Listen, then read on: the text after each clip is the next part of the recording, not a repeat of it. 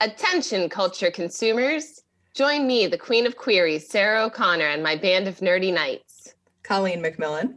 Flo Siegel. And Anders Drew. On Bohemian Geek Studies, where we take extremely dorky dives into our favorite fandoms, especially that Star Wars galaxy far, far away. Listen each week as we examine the stories that mean so much to us. Bohemian Geek Studies is available wherever you get your podcasts and is proudly part of the Forgotten Entertainment family. Hey, I'm Shamar. And I'm Andrew. We're going to be doing a deep dive on all the connected DC animated movies and their cinematic universe. Yes, I'm here to discuss the interconnected storylines and point out how jacked everybody is. And I'm here to share deep comic book knowledge like Batman having his own sneaker line. So check out yet another DC animated podcast. Part of the Forgotten Entertainment family and coming soon wherever you listen to your podcast.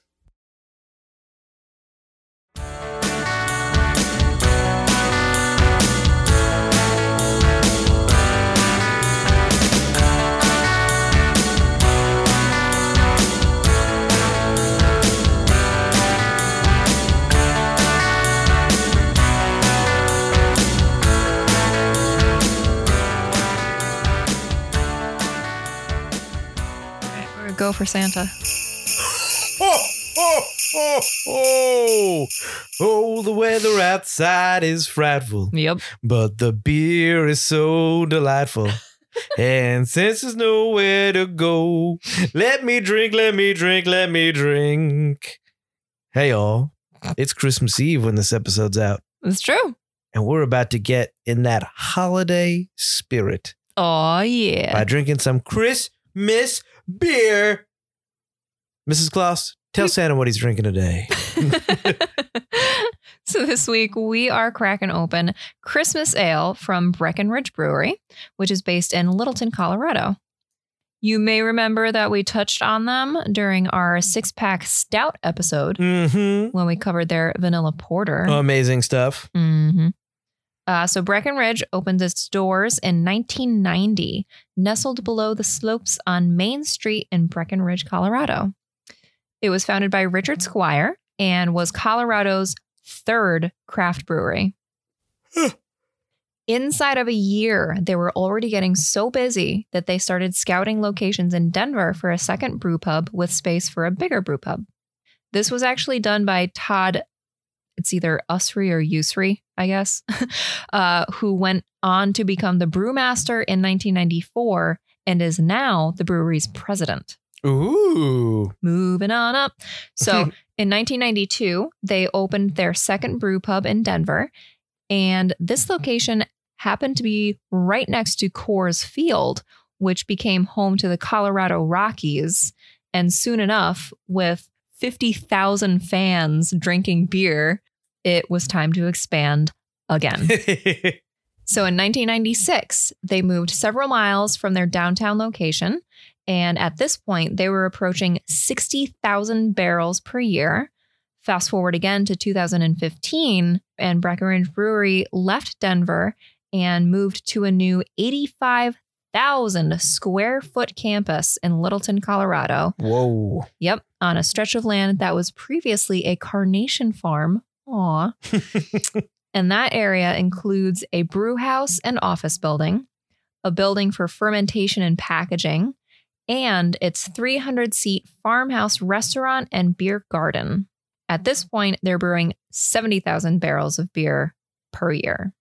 Now, here's the part you're not gonna like. At the end of 2015, Anheuser-Busch InBev announced its intent to purchase Breckenridge as part of its high-end craft and import beer brand unit, and the acquisition was completed in 2016. This included Breckenridge Brewery's production facility and farmhouse restaurant in Littleton, as well as its brew pub in Breckenridge. In an open letter to consumers, Todd Usry, whatever, stated that the brewery would continue making its own decisions regarding the beer that it creates. So there's that. You can say that. Yeah. And you can do all you want, but at the end of the day, if ginormous InBev doesn't like what you're doing, they're going to make you change whatever. You're no longer independent. Once you get bought out by someone big owns you. It's true. And now they have distribution in 48 states. I'm assuming the contiguous United States. Missing some states. Just looking at their brewery, because I remember the brewery photos for when I was looking up the stuff for the brewery and how like beautiful it was. And like, again, it's just, I love the colors that they use for Breckenridge, and I love the use of that. And I love the use of brick and wood that they use. And like, look at this tap room with the chandelier. It's beautiful. They're like, and this is like one of what, because I didn't close the other ones, so they're all open. They must all look this gorgeous based on these images I'm seeing. It very much reminds me of Two Roads, but literally like on the slopes. Like if we were about to go skiing. Like a red light wood, copper, and very bright sunlight, like and natural yet, light coming like through. super industrial at the same time. Yeah, I think a little bit more wood than industrial, whereas Two Roads is maybe more industrial than wood. But yes. Yeah. So let's talk about the beer. Christmas Ale is a malty, full-bodied winter warmer that clocks in at 7.1 ABV. They have a couple scales about the beer for reference. And so Christmas Ale, on a scale of light to dark, leans darker. Okay. On a scale of malty to hoppy, is very malty. Ooh. And on a scale of session to strong, it leans stronger. That's a weird scale. I Yeah. like the other scales. I don't know if I like that scale. Well, so there were only really like, there was the middle ground and then there were like two boxes on either side. So it was like either like a little bit more this way or very much this way. So it's like, There's such a huge difference between a session and like strong. Like a session is almost a type of beer. Like you can't really, that's a weird scale. yeah. I do like the other scales though. Yeah. The other scales are a little bit more approachable than saying, hey, the IBUs or this or that. It has an IBU rating of 22, which is actually kind of on the lower end for an ale like this. But also, as we know, IBU rating is very subjective. So Breckenridge describes Christmas Ale like this, quote, "The chill of winter calls for a beer with extra flavor and strength. An abundance of carefully roasted malts creates notes of caramel and chocolate, while Chinook and Mount Hood hops contribute a spicy quality for a balanced and clean finish." Nice. Chinook hops were bred back in 1974 by Chuck Zimmerman while he was out working for the USDA hop breeding program. And these hops are a cross between Petham, Golding, and a USDA male. Chinook was released in 1985 and found popularity with both mainstream and craft brewers. For the most part, mainstream brewers liked Chinook for its bittering qualities, but craft brewers discovered that the flavor and aroma were something to be appreciated as well, making it suited for a variety of different styles of beer. So it's definitely found popularity as a dual-purpose hop variety. Chinook is predominantly spicy and piney, both of which transfer into the flavor and aroma. Chinook also contributes bright grapefruit notes that accentuate its clean bitterness. These hops are noted for their higher geraniol content, which is biotransformed by yeast into citronellol,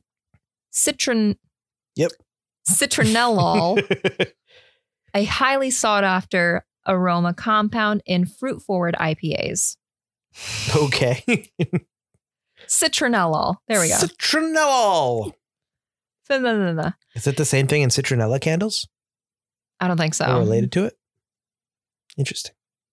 And then we've got Mount Hood hops, which are new. Yay. Yeah, it doesn't sound familiar. Well, Mount So- Hood sounds familiar. Yeah. So a little bit of background. The rise of U.S. industrial brewing in the mid-1800s put a premium on European noble hops like Hallertauer, Tettnanger, and Saaz.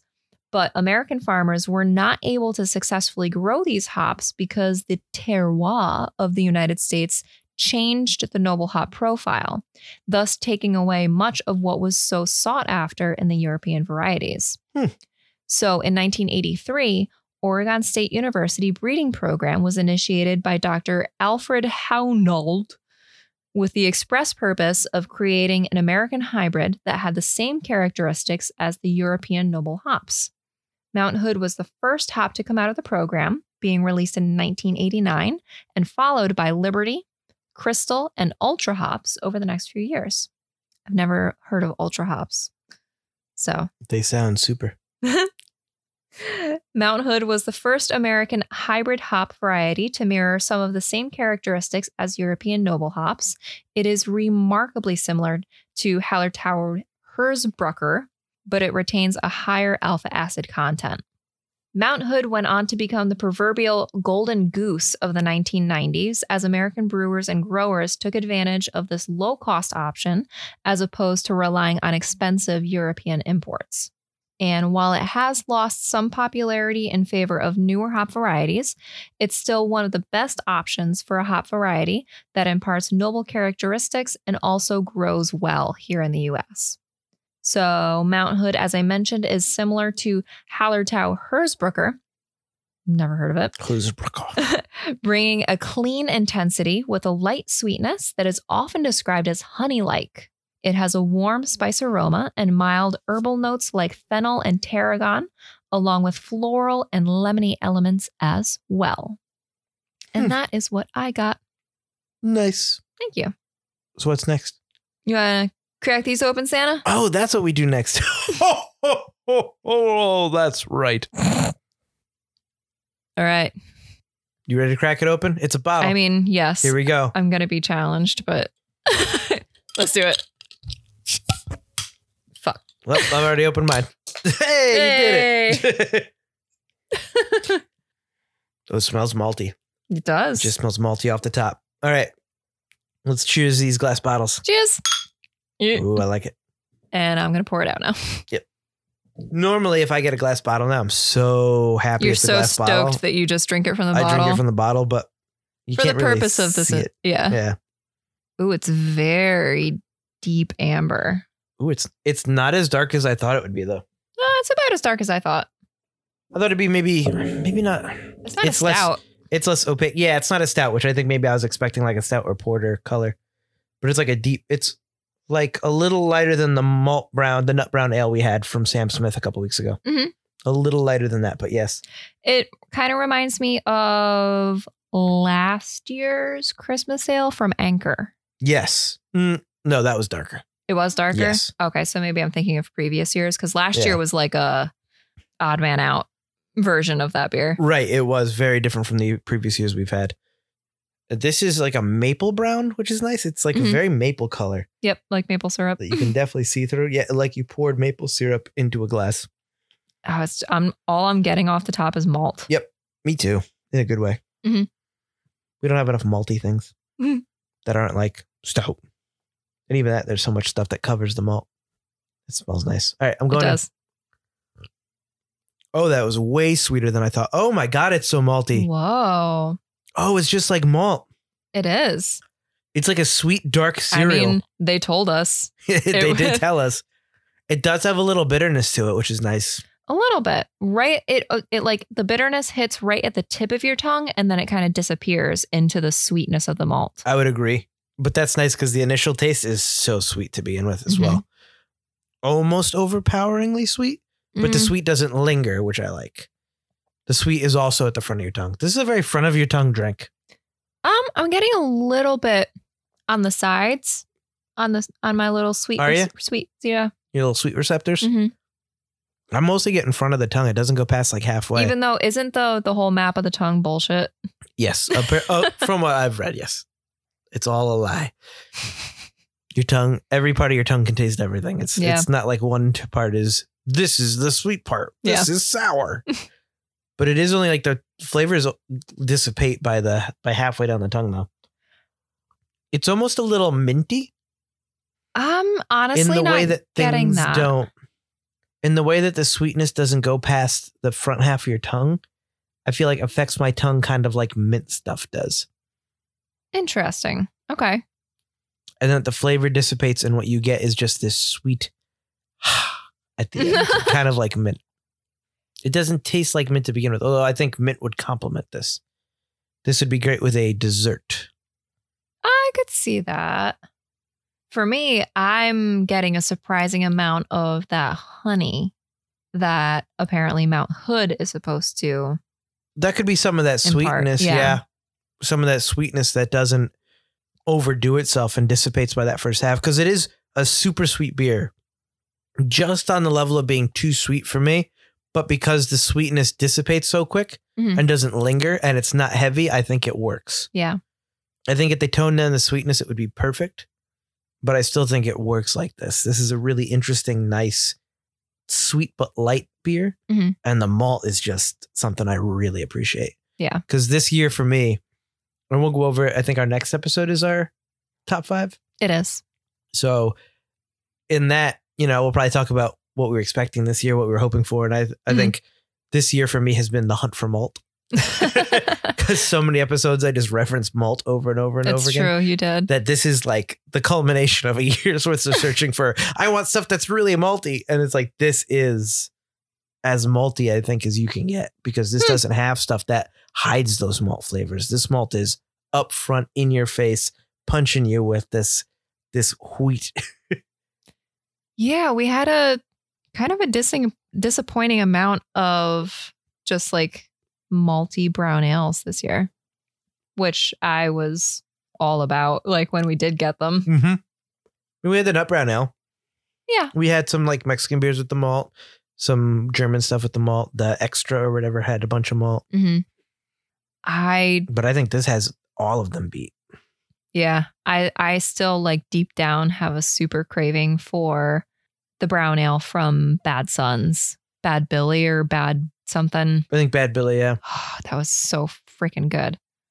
But I think that this is definitely the maltiest beer I think I've had. Yeah. Maybe ever. In terms of just pure, Seriously? in just pure malt, where nothing else is hiding the flavor. It's not a porter, it's not a stout, it's not a brown ale where the hops really overtake anything. I mean, this has hops and you can taste them, but the malts are front and center on this beer. Yeah. Okay. In a really fabulous way, I think. It could just be me. Well, my tasters are still a little off, so I'm going to trust you. I just love that cereal-ness of this beer. Like, and all beers. I just love You that do. cereal taste. That was your big thing with the Mexican lagers. I'm a big proponent of cereal. I think cereal is fantastic. So I like beer that tastes like cereal. Mhm. This is so good. Now, I love that offhand mint kind of sensation you get. I love the lightness. Again, It is very light for being such a dark color. You'd think that it would sit heavy, but it right. doesn't. I think that has to do with it's the dark color from the malt, but the opaqueness of it. It's so see-through. Mm-hmm. It's so like light in its complexion. I don't know. Opacity. That's what makes it not as heavy. Mm. Maybe the color or the darkness of the beer doesn't have it as much to do as the opacity of it in terms of being hefty. This is a really nice beer. It's extremely drinkable. And I don't even know if it's really Christmassy. No, Other than offhand mintiness of it. I mean, I'm it's definitely still not getting the mint. I'll give it to you, but I'm still not getting it. But it's sensation more than taste. okay. Yeah, this doesn't scream. I really thought it was going to be more spicy. Yes. I think because that's what we associate with Christmas beers. Is Yeah. having a lot of spice in it. Like, where's the nutmeg, the cinnamon, the allspice? Not that it needs it. Exactly. This beer is great on its own, but it's just not what I was expecting. Right. And I think that maybe that's what helps it stand apart, though. It's true. Because everyone in their mom's Christmas beer has those spices. Like when we did the Yeah. 6-pack series last year on Christmas beer, they all had some variation was all of those kinda spices and samey. nutmegs and stuff Yeah. like that. There were some outstanding ones among them, but it was pretty samey. And this is very different from what you'd expect a Christmas beer to be. Mhm. So malty. So much cereal. What really stands apart is the bottle, because I love the bottle. It's so Christmassy. It's I super love it. duper Christmassy. So on the top of the neck of the bottle, you've got the Breckenridge Brewery logo, which is really cool. It's 2 bees kind of facing each other with lightning bolts coming out the sides. It almost looks like a 80s hair band logo, a band logo. For sure. Absolutely. You would just need more lightning coming out the back end. Mhm. Some hair metal guy on the bottom. Yep. for sure. That could be the top. That could be the front of their drums. Oh my God, yeah. But it's like a brick red logo, which kind of goes along with their brewery colors and style, the brick and the wood and stuff like that. And then there's in the background of that, there's like a Colorado mountains on the back, the Rockies, all green and painted on the back of that neck. And then the main logo's got more of those mountains, but they're snow capped. They're kind of lined. The whole thing is kind of a dark green, like money, with these lines going through it to give it like texture, but they're just kind of painted on. They're not like actually textured. So it's got a little bit of like a dollar bill feel, which is kind of cool. Yeah. The way like that style goes. Monochromatic. Yeah. But it's something you don't see, like a style you don't see a drawn other than on money and stuff. Those extra lines to create this texture and depth, extra depth to the image. The snow-capped mountains come down into a forest of pine trees that are snow covered and some snow on the ground. And then up front is it says Christmas in this red font that's got a little bit of snow on it. It's super stylized, like script cursive, like all capital letters. It looks like a Muppet Christmas Carol Christmas. It does. Yeah. That's the font that it reminds me of. Yeah. So it looks like this should be Muppets Christmas Ale, basically, if that helps you picture it in your mind. But underneath that Christmas, it has like a little red banner. And the front of that, the middle of that banner says ale with a wreath around it. And then the side of the banner says Sense on the left, and on the right, it says 1993. So basically, you get a Sense Ale 1993 banner, but the wreath kind of blocks it from actually saying that. And then you've got in regular, just Arial font in white, says malty, full-bodied winter warmer. And then Breckenridge Brewery is kind of shadowed in font on the very bottom, so you can actually see Breckenridge Brewery on the label. Yeah. The left side of the label just has your normal, barcode, nothing special. This was actually, doesn't have a bottle date, but this has one of the best enjoyed by dates, which is nice. It's always good to have those. So this is best enjoyed by the 13th of March, 2022. So you got 3 months to find this and drink this. I don't think it's going to last that long here. No, not at all. This is going to go by pretty quick because I might have another one. Well, it's not cold. It's never cold. Oh, and the bottle actually has embossed Breckenridge Brewery logos along right underneath the neck as well. We were just talking about that too. So there are 5 of those or 4 I wonder, of those. Did they have that on the vanilla porter? I can't remember. Probably. Yeah. I don't remember. Probably. But if somebody's looking for something that's super malty, or if somebody's getting into beer and you want a good kind of, what does malt taste like? When Mike and Elise talk about malt, what are they talking about? Or what does anybody talk about with malt?